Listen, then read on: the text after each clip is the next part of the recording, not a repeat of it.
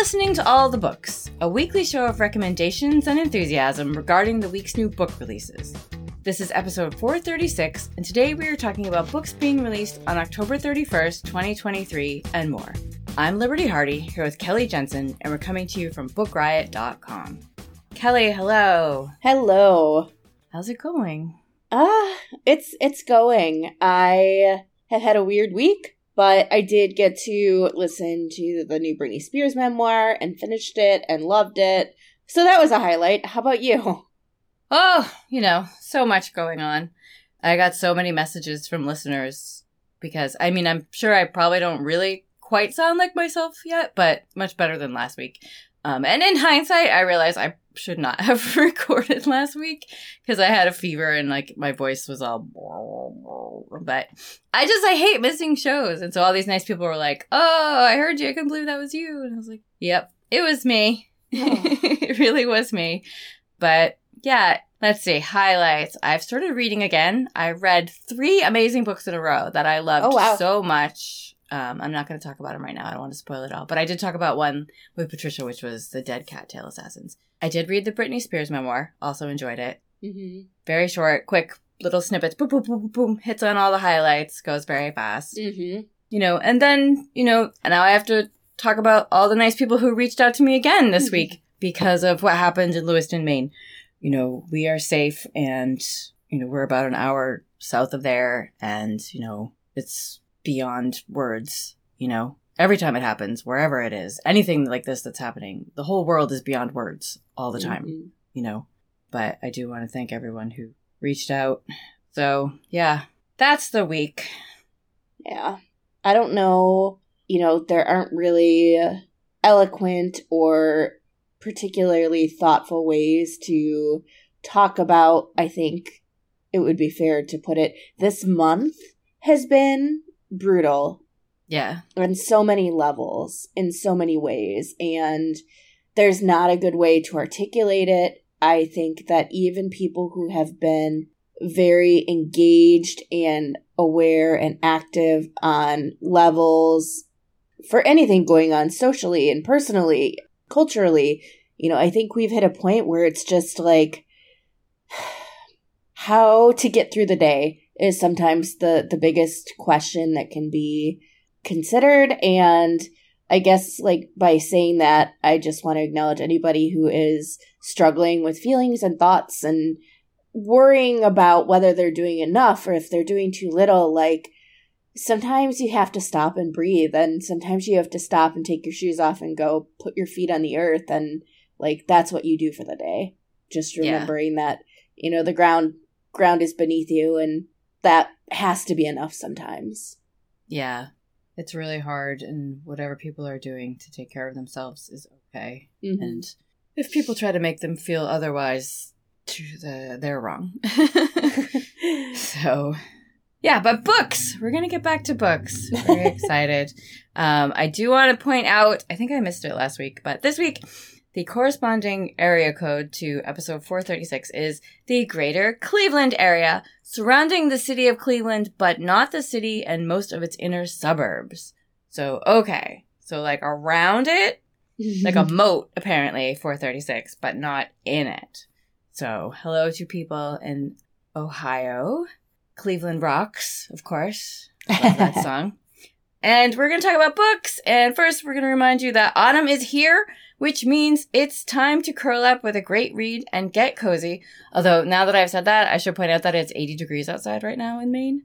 So weird. We had that this week, too. We finally are coming down from it, but it was bizarre to have a couple 80-degree days here in Chicagoland this week. Yeah, so wild. But technically, it's autumn, I guess I should say. And whatever your version of cozy looks like, whether it's romance, creepy reads, modern classics, or escapist reads you crave, TBR can help you find the perfect books for your fall reading with options curated to your specific reading tastes. Visit mytbr.co to find out more and sign up. It only takes a few minutes, so check it out at mytbr.co. And now we're going to hear from our first sponsor. Today's episode is brought to you by William Morrow. I'll be dead in 3 months. Come tell my story. Imagine someone told you that. That's what Sebastian Trapp, a reclusive mystery novelist, told to his longtime correspondent Nikki Hunter, an expert in detective fiction. So, with only a few months left to live, Trapp invites Nikki to his spectacular San Francisco mansion to help draft his life story, living alongside his beautiful second wife Diana, his wayward nephew Freddie, and his protective daughter Madeline. But soon, Nikki finds herself caught in an irresistible case of real-life detective fever. Make sure to pick up End of Story by New York Times bestselling author A.J. Finn for a book that gives Knives Out, that gives White Lotus. You'll like this if you like books by Lucy Foley, Nita Prose, and others. So make sure to pick it up, check it out, and thanks again to William Morrow for sponsoring this episode. Today's episode is brought to you by National Geographic Books. The Cave is the incredible memoir of Amani Balour, a young doctor and activist who ran an underground hospital in Damascus, humanizing the enduring crisis in Syria. The only woman to have ever run a wartime hospital in Syria, she saved many from the atrocities of war while having to face the patriarchal conservatism around her. Amani Balour is a game changer. Listen, she will be remembered as one of history's greatest. She's a passionately committed humanitarian, and she is determined to help others escape the horrors that she survived. Make sure to pick up the memoir The Cave by Amani Balour and Rania Abu Zaid for a memoir that expands on the 2019 Oscar-nominated film by the same name, which documents her experience running the hospital, shielding children from horrific sarin attack, losing colleagues, trying to employ more women in the hospital, and eventually leaving and becoming a refugee. So make sure to read about this amazing woman, and thanks again to National Geographic Books for sponsoring this episode. Okay, so this is the Halloween episode. It just occurred to me. I said it when I was, lining us up to get ready to record, and then I forgot. So I wanted to ask you, before we start talking about books, Kelly, what is your favorite Halloween costume that you ever dressed up as?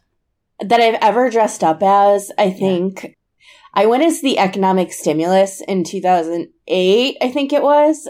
And it was the easiest and funniest little costume, just like a green shirt, but I taped $100 bills all over myself, and I had a pair of $100 bills as earrings.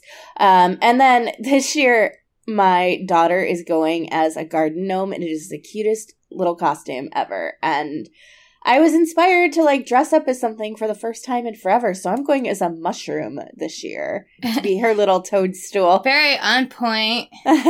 We were talking about how mushrooms are big in books, I think, last episode. So very hip, the mushroom. What about you? What's been your favorite? Well, my favorite one that I dressed up as is I wore a pageant gown and a crown and a sash, and I had a bunch of roses, and my sash said Miss Anthrope. And I thought I was very clever, but people just kept coming up to me constantly being like, I don't get it. I don't get it. And I was like, this is the exact opposite of what I wanted to happen. So eventually I just went home, took it off, read a book, So that's, I think that was my favorite one. I was usually some kind of cat when I was a child, surprising no one. I was a cat many a time. Yeah. So cheers for a cat costume. It's an easy one and it's a good one. Yep. Cats. They're great. All right. So because today is Halloween, there are a lot of scary books coming out, and we are going to talk about a few of them today. I am going to kick it off with my first pick, which is The Reformatory by Tananarive Due. Due is one of the best horror writers and storytellers of our time. This I am convinced of. She wrote The Good House, which is this amazing horror novel about a creepy house, not so good. When people are like, oh, I want to read more books like Stephen King, or I want to read Stephen King, I always recommend that they pick up this book instead. She wrote the collection Ghost Summer, which will highlight all the reasons why I don't go in the water. She had a collection called The Wishing Pool that came out earlier this year. That was really great. She teaches a class on Black horror, which Jordan Poole participated in. Not Jordan Poole, he's from the Golden State Warriors. Jordan Peele. I got it backwards. I've been watching a lot of NBA. She's just amazing. And like a lot of horror, this novel is based in fact. It is about a segregated boys' reform school in Florida in 1950. Robbie Stevens is 12 years old. He lives with his sister. His mother has died. His father has had to go on the run. He tried to unionize the Black workers in their town. And it really upset a lot of people, white people, and they falsely accused him of a crime. So now he's on the run because, something horrible will happen to him if he's caught, even though he didn't do what they say. So it's just the two of them, Robbie and his sister Grace. Grace had to drop out of school when her father left, and she gets a job as a housekeeper. And one day while she's walking Robbie to school, the teenage son of a local white family, this family that is probably the most powerful family in town, they own the most land, and on whose property many black men have gone missing over the years, he comes out and tries to put his hands on Grace. When Robbie yells at him, the boy shoves him down, and Robbie stands back up and kicks the boy, which is like he was just defending his sister. But the boy's father sees it and comes out and knocks Robbie to the ground and has him arrested. So Robbie is taken to court. He's 12 years old. He's never been away from home. He has no representation. He's not given a chance to tell his side of the story. He is sentenced by an incredibly racist judge to 6 months at the Gracetown School for Boys. Like, no trial. The judge just says, like, this is what's good for you. You're going to go for 6 months. And there are a lot of stories about this place, the Gracetown School for Boys. Many young men don't come back out of this school. Some of them are taken for crimes, or like stealing a car, but some are taken for stealing food, and some are just simply sent there because they've been orphaned or abandoned by their family. And it's this really awful place. And the warden is a horrible, violent racist who believes in what he's doing by using the word of God to, make sense of everything that happens. He thinks that this school is doing the boys a favor, that, it's making them better people, and they should be lucky to have a chance to be there. And every beating that he gives them makes them a better person. They do have a little schooling, but it's mostly renting them out to work in the fields on properties around the town. They are still profiting off the bodies of black people. And Robbie, before he was sent to the school, thought that he felt the ghost of his mother in their home. When he gets to the school, he definitely sees and feels and smells ghosts. Like on his first day, as the truck is pulling into the school, he smells smoke and he can hear screams. And he learns very quickly the lessons of the school. It's not just the adults who work there that he has to fear, but it's the older boys. He needs to keep his head down, not talk back, try to stay out of what they call the fun house, which is where the beatings happen. But he also is being plagued by the ghosts of the dead kids at the school. They're called haints. Kids are apparently more able to sense them than adults, and Robbie sees dead kids all over the place. How is Robbie going to survive all this horror? He's been told he's going to be there for 6 months, but that could change at any time. The kids are subject to the whims of the warden. He is, for some reason, able to change their sentence, like, on a whim. And most of the kids who end up there are held indefinitely until they're 21, and a lot of them don't ever make it back out. This reminded me a bit of my favorite horror movie, The Devil's Backbone, which was Guillermo del Toro's third film, I think. I don't know if you've seen that, Kelly, but it's amazing. It's about a child who is left at a haunted orphanage during the Spanish Civil War. So I think that's part of the reason why I loved this book. Shout out to that movie. If you want to watch something scary for Halloween, it's called The Devil's Backbone. And this is also based on real schools that were in Florida. If you've read Nickel Boys by Colson Whitehead, that also covered those schools and the history of those schools. Dew actually dedicates this novel to a relative who died at one of these schools as a child. I can't exactly remember. I'm sorry, I read this a long time ago. I believe it was a great uncle who died at one of the schools. So it's horror that highlights the actual horrors of these schools and of our world. The ghosts are not really the monsters of this book. And as you can imagine, this comes with a lot of content warnings, including loss of a loved one and cancer and repeated instances of racism, racial slurs, anti-Semitism, sexual assault, child harm, abuse, murder, and death. This is called The Reformatory, and it's by Tananarive Due. I think something you said in there, the ghosts are not the bad ones in this. I think that, I don't want to say all, but I don't also want to say most, but a lot of ghost stories, it's not the ghosts who are the bad guys. And I think that that's one of the things that makes ghost stories so compelling. Yeah, it's a way to highlight social injustices Mhm. and the problems in the world, like a lot of fiction does, but like in a speculative, scary way. Yeah. So my first book is not a horror one. I'll get to that, but it's The Space Between Here and Now by Sarah Suk. And this is a time warp story, which is a story like structure I love. It's also a mental health story, and it's one that gives some feelings of Groundhog Day without being Groundhog Day, because there's not a repeated day. But this will make sense as I describe the story. So Amy Rowe is 17, and she has been diagnosed with what's called sensory time warp syndrome. For Amy, the syndrome manifests when she smells something that brings up a memory. So she's instantly sucked out of the present and dropped back into that memory. Sometimes these experiences happen for just a few seconds, but when we start the story, they've been lasting for minutes or longer, and they're causing people around her to be more concerned about the impact of STWS on Amy. It's an extremely rare condition, but those who struggle with it have found a lot of ways to connect and share their experiences with one another. Amy's dad thinks that she will eventually just grow out of it. Because he's a single father, Amy's mother left long ago, he is worried about her, but his own fears about her disappearances have kept him from taking her to see a specialist. Even when she disappears for 9 hours into a memory of her estranged mother, Amy's dad still won't get her checked out. She isn't going to take it alone anymore, and Amy starts to wonder if her mother's disappearance from their lives might it all be related to this disorder? It could be genetic, is something that she's learned. So she's wondering if her mom struggled with STWS as well. But the only way she could ever find out is to track down her grandparents and ask. The problem is Amy lives in Vancouver with her grandparents living in Korea. So she does what any reasonable 17-year-old would do. She books a flight and informs her father that she is going to Korea. He is hardly happy, but she is ready to get the answers that he won't give her.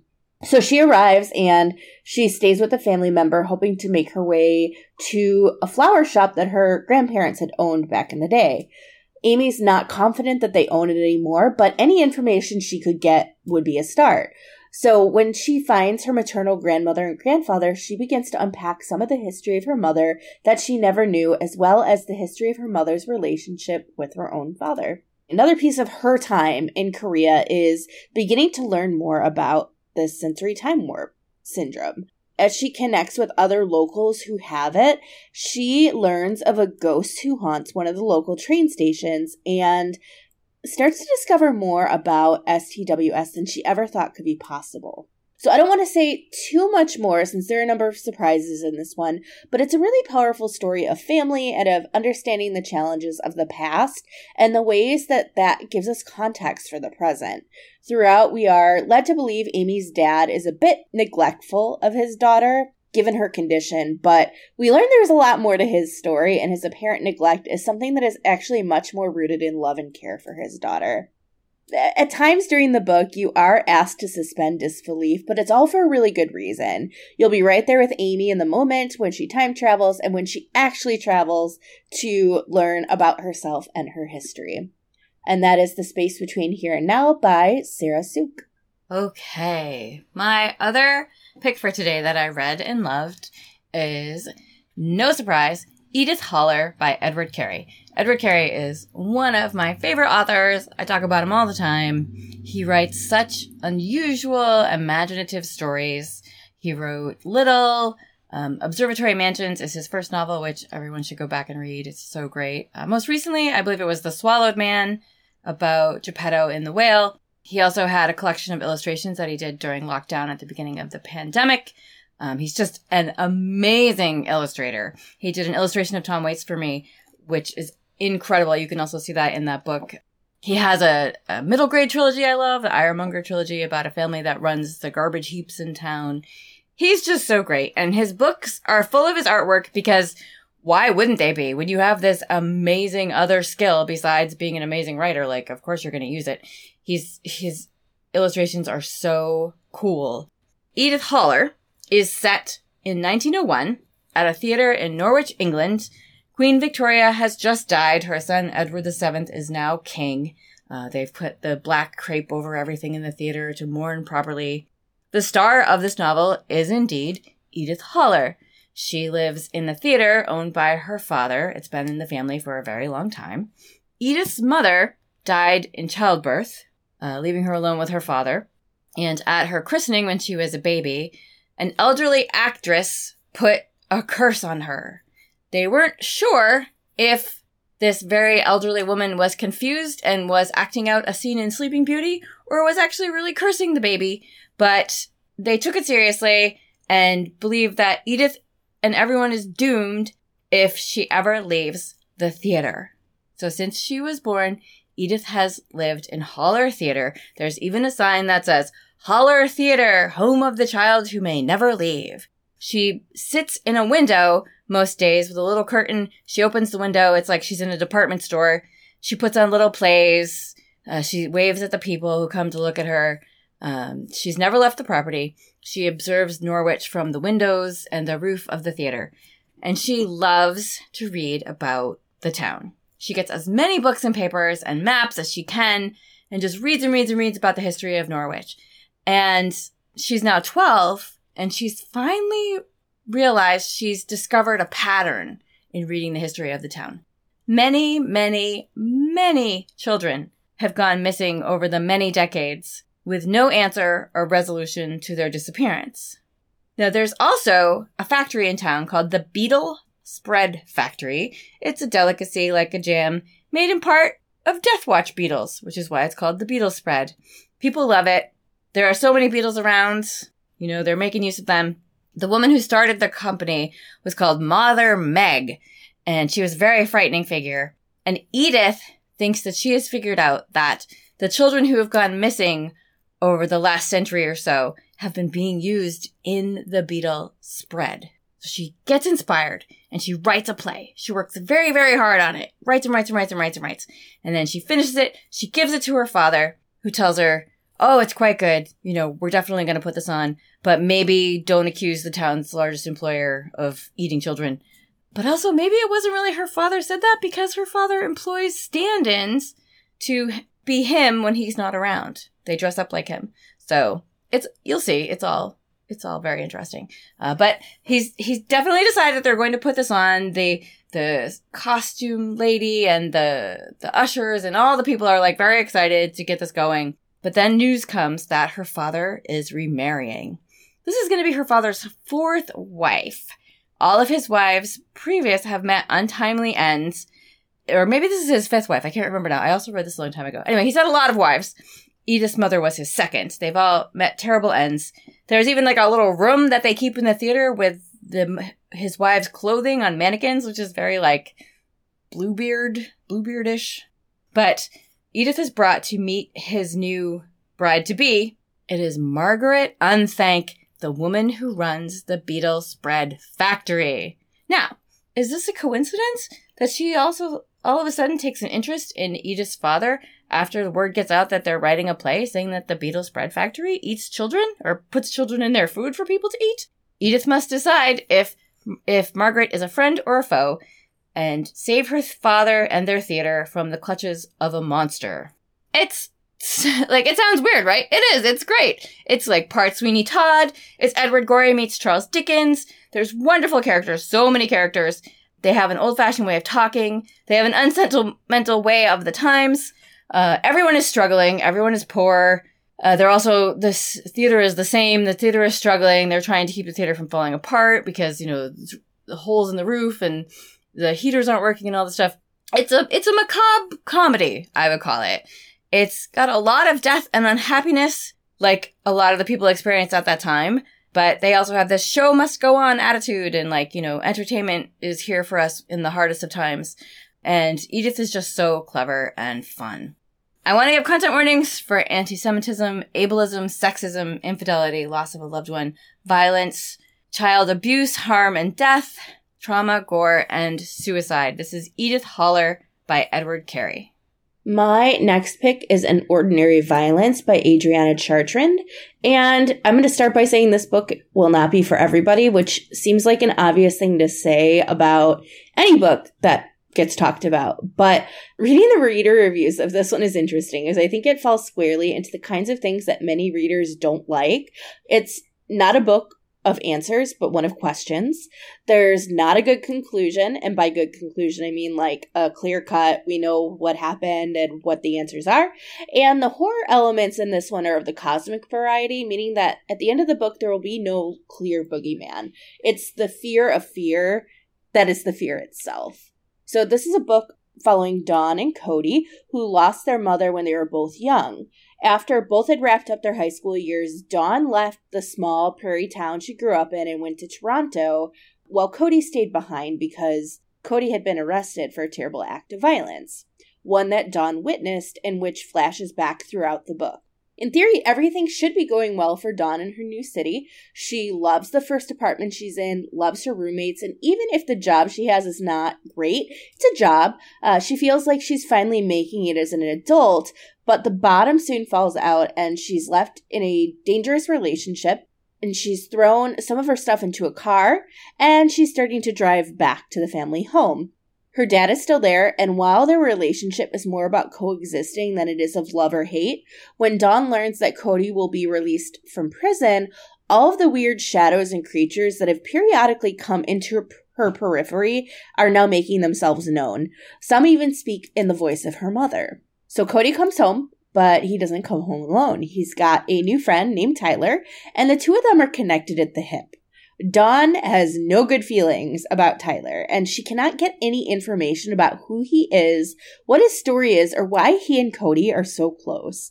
The nearest she can get is that Tyler was some kind of teacher in the prison and Cody was his student. Maybe. Dawn starts to believe that Tyler might be the leader of a supernatural cult, and she begins to stalk the two whenever she can. But all the leads Dawn gets on Tyler are blurring between real world and mystery world. Again, creatures are returning, and often in the shape of a rabbit. The voices are coming as well, and periodically those voices are that of her mother. At the end of the book, we see that there is indeed something sinister about Tyler, but sharing that here would ruin what that might be or what it might not be. This is a short book, it's a quick read, and in addition to exploring the spaces between our world and the supernatural world, it's a story about trauma and violence and the impact and cultural realities of both on Indigenous and First Nations people. For Dawn, reliving the night her brother was arrested is central to why she's continued to struggle to make it on her own, and she is ready to break a cultural cycle of intergenerational violence, but bearing witness to her brother succumbing to it makes it impossible to do so. This is also a story about colonization. We begin to see Tyler as representative of colonization, and this really comes to a head at the end of the book. Even if the answers aren't quote-unquote clear, they are for Dawn, and they are for the legacy of marginalized and colonized people. The writing in this book is creepy and beautiful. It is so lyrical, and it packs this powerful visual punch. I cheated a little bit. This is a paperback original that I'm talking about before we get to the paperback section, but I wanted to read it and share it for readers who like their books a little bit more potable and totable, if you will. And that is An Ordinary Violence by Adriana Chartrand. It's not cheating at all. This is its first day out, so totally counts no matter what format it was in. Yeah, that was my thinking on it. Like, yeah. I love paperbacks, but I feel bad for those paperback originals that sometimes get a little bit lost in the shuffle. Like, yeah. You know, they don't get quite the same push, so I'm glad to give this one a little bit of a, like, yay, go pick it up. So now we're going to talk about more of today's releases in hardcover and paperback that we are excited about but haven't necessarily read. I'm going to kick it off. I have two more that are Halloween reads that I hope to get to over the next few days. I haven't read these. My first is Nestlings by Nat Cassidy. Cassidy is the author of Mary, An Awakening of Terror, which came out last year or the year before. It was very scary. This one is about a young couple who have had a baby. It was a difficult birth. They're having a really hard time. And then they get the amazing news that they won the affordable housing lottery and they will be moving to an amazing apartment in Manhattan in a building called the Deptford. But once they get there, they start experiencing weird things. They see things they can't understand. They hear disturbing things. And also something is leaving small bite marks on the baby. Like, scary. It's being compared to Rosemary's Baby and Salem's Lot. I love a scary book. Also, the cover and the title, actually, I should say the title, Nestlings, reminds me that I still have A Nest of Nightmares by Lisa Tuttle, which is this book of horror stories that Valancourt Books did for their Paperbacks from Hell collection. Has this really creepy cover of these little birds in a nest. Anyway, so that I'm glad, like, when one thing reminds me of another. And yeah, all the scary reads. This is Nestlings by Nat Cassidy. And now we're going to hear from our next sponsor. Okay. Today's episode is brought to you by A Tempest of Tea by Hafsa Faisal.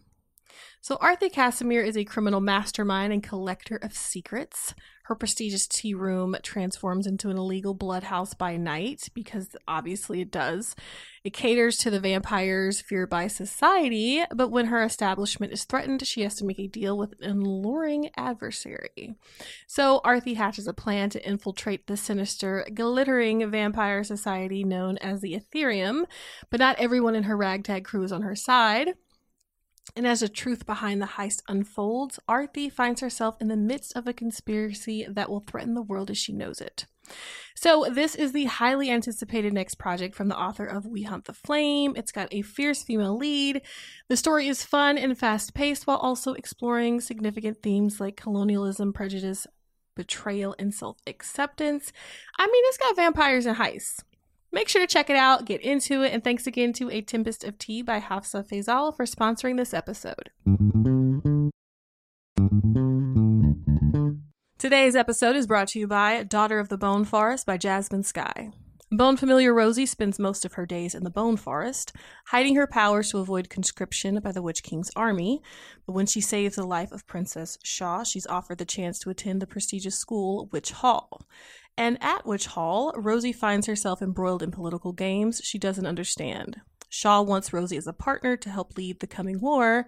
Meanwhile, all Rosie wants is to stay out of trouble, but she can't really deny her attraction to Shaw. So the question is, will Rosie give in to her destiny, or will the Bone Forest call her home once and for all? Daughter of the Bone Forest by Jasmine Skye is for all the magic school lovers. This immersive magic school is full of witches and familiars. It's also a queer normative fantasy world with a sapphic slow burn romance like we love. Make sure to check it out. And thanks again to Daughter of the Bone Forest by Jasmine Skye for sponsoring this episode. Kelly, what do you have for us? I am cheating a little bit again. Like, you could call my episodes cheating episodes because I kind of make my own rules. And it's only cheating in so much as that this book came out last week and y'all didn't highlight it, so I wanted to give it a little boost. And that is the book When We Become Ours, edited by Shannon Gibney and Nicole Chung. This is a YA anthology, and they rarely get a lot of attention. And second, this is a collection entirely by and about adoptees, a group that continues to be underrepresented in literature. So I thought, let's talk about how cool this book is. It seeks to change the second part, the part about adoptees who don't see themselves or get to be represented or get to imagine their stories. And I'm really excited to dig into it. Shannon Gibney has written about transracial adoption in her fiction, and Nicole Chung has covered it in her adult nonfiction, so the two of them working together to edit this collection is a dream team. They have brought together such an incredible array of writers, including Eric Schmidt, Mark Oshiro, Sun Young Sin, Meredith Ireland, and so many more. Each story is a different genre, showcasing a different adoptee experience, and some of the stories include teens learning how to perform on stage, a teen learning about her heritage and going on a journey to find community, and there's a ghost story about being haunted by the past. Speaking of ghost stories, there's something really powerful about anthologies that I love, both from the reader perspective and from the editor perspective. They're the kind of books that you don't have to read cover to cover, but can digest at your own pace. Read a story between big books, read several stories during a book slump, use the collection to help you discover new and emerging voices, or to taste, the work of an author who you've been curious about but maybe haven't invested a whole novel's worth into.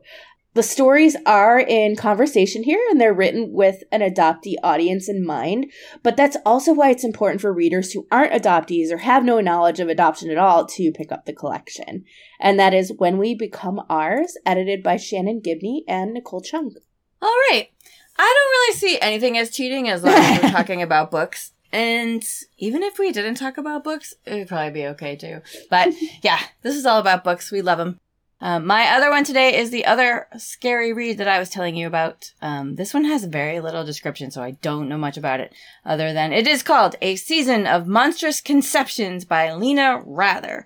Lena Rather is the author of Sisters of the Vast Black, and the second book in that duology, which I cannot think of, the Our Lady of Endless Worlds duology, which is Nuns in Space! You have to say it like that, like there's no other way to say it. This one is set in 17th century London, at a time when midwives are illegal. It doesn't say why that is. I know that in some places it used to be illegal for women to deliver babies, so maybe that's why. But the main character in this novel is an apprentice in a secret group of illegal midwives, and around this time, babies start being born with unnatural things where their eyes should be, which is just so upsetting. And I guess I just realized now, like, both have scary baby things in them.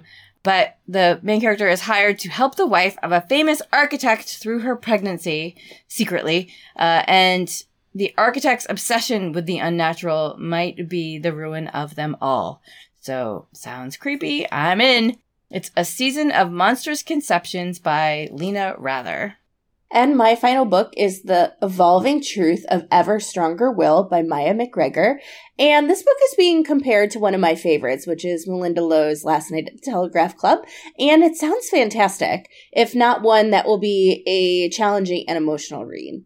So Will is a gender, and at 17, they are so ready for their freedom from everything that has held them back growing up. This includes leaving their small town, no longer needing to care for their mother who struggles with addiction, and from having to hide who they really are.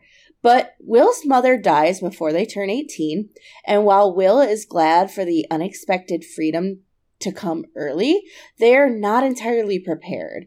Worse, Will's mother cursed them with her dying breath, saying it was Will's fault that she was dying. Now worried about the curse and worried about making it before being granted adulthood independence, Will needs to find their foster mother, Raz, ASAP. They don't want to be caught by Child Protective Services, and they definitely do not want to be found by the local drug dealers who played a role in their mother's death. But how can Will figure out a future if they need to travel into their past in order to find it? Can I just say the title of this book is brilliant? It's such a clever and powerful play on words, and I'm really looking forward to reading this one. And that is The Evolving Truth of Ever Stronger Will by Maya McGregor. It's a great title, but it's a mouthful. It is. I keep wanting to switch ever and evolving, but it doesn't work quite the same way when you do that. But yeah. So those are books that we have read and that we want to read. And now I'm going to tell you about a few paperback releases out today. Some of them are paperback originals. Some of them are out from hardcover. The first is The Paleontologist by Luc Dumas. Dumas is the author of A History of Fear, which I think I just mentioned last week, the week before, came out in paperback. This one is about a paleontologist who accepts a job at the very museum where his sister was abducted when he was little. A Shining by John Fosse and translated by Damien Searles. Fosse is the Norwegian author, translator, and playwright who was just awarded the 2023 Nobel Prize in Literature. This one is about a man who enters a dark forest and gets lost. From the description, that was all I took away from it. Like, it sounds like it's very slow and builds, and the man is lost. That's what I know. Black Punk Now by James Spooner and Chris L. Terry. This is an anthology of contemporary nonfiction, fiction, illustrations, and comics about punk and black punks. Toad by Catherine Dunn. Dunn is the author of the classic novel Geek Love. This was her unpublished novel that she wrote before Geek Love was published last year, about a young woman who has retreated from the world. It also has an amazing cover. Just like, I want to get it blown up really big and put on my wall. An Arrow to the Moon by Emily X.R. Pan. It's a YA retelling of Romeo and Juliet combined with Chinese mythology. Flight by Lynn Steger Strong, about 3 siblings at Christmas time who gather at one of their homes, and tensions and old hurts come out over the holidays. The Ogress and the Orphans by Kelly Barnhill. This was a National Book Award finalist for children's literature about a very nice ogress who lives at the edge of a town who befriends the children. But when things start to go wrong in the town, the mayor blames the ogress and tries to turn the town against her. A Heart That Works by Rob Delaney. Delaney is a comedian. This is his memoir about the loss of his 1-year-old son. It's very, very sad. I read it. It's very sad, but he's also very full of heart and there's a lot of humor. I highly recommend checking out his Colbert interview that he did when the hardcover came out. That made me cry a lot too. And Elatso by Darcy Little Badger and illustrated by Rovina Kai. I have never seen so many awards, nominations, and starred reviews for a book. If you look this book up, the list is so long. This is a YA set in an alternative America with a young girl who can see ghosts, but when her cousin dies, she sees his ghost and he tells her that he didn't die in a car accident, he was murdered, and now she's going to try and solve it. Truly amazing book, just incredible. Worthy of all the nominations and awards and everything, I should say. So those are books in paperback now. So, Kelly, what are you going to read next? I just started Howl by Sean David Hutchinson, which is a story about a boy who is new to his Florida town and is attacked by something. That's where I've gotten into the book so far. What about you? I am almost finished with Bride by Ali Hazelwood, which is really fun. She wrote the Love Hypothesis romance books and some other things. This one is supernatural. It's about a woman who is a vampire who must marry a werewolf to sort of make nice between the two vampires and werewolves, I guess is what I want to say. I don't know what words I needed there. But it's really fun. She's really snarky and I really am enjoying it. That comes out on February 6th. And also coming out that day is the one that I want to read next. I just watched the author talk about this at a publisher event online. It's called Night Watching by Tracy Sierra. And everyone says it's terrifying because it's about a home invasion. So right there, everyone's already afraid. So I'm looking forward to that one as well. And that is it for us today. You can visit mytbr.co, that's mytbr.co, to find out more about TBR and sign up. It only takes a few minutes. Thank you to our sponsors. Thank you to our awesome audio editor, Jen Zink. We love you, Jen. Thank you for all you've done. You can drop us a line at allthebooks@bookriot.com. You can find us online. Kelly, where do you hang out online? Oh, that's a good question. I'm trying to do more on my personal Substack than anywhere else, and that is stackedthoughts.substack.com. All right. And I haven't been online much, but when I am, I'm usually on Instagram at FranzenComesAlive. And if you want to give us a treat, you can go to Apple Podcasts or Spotify or wherever it is you get your podcasts and leave a rating or review. It helps other book lovers to find us, and we appreciate it so, so much. And as much as we would love to tell you about more books today, we just don't have the time, but you can read about more titles out now in the show notes at bookriot.com/allthebooks, as well as find a link to our weekly new books newsletter. And for more recs or general bookishness, check out bookriot.com, and don't forget to check out our full stable of podcasts at bookriot.com/listen, or just search Book Riot on your podcast player of choice. Also, Nuns in Space! All right. Thanks, everybody. And happy reading.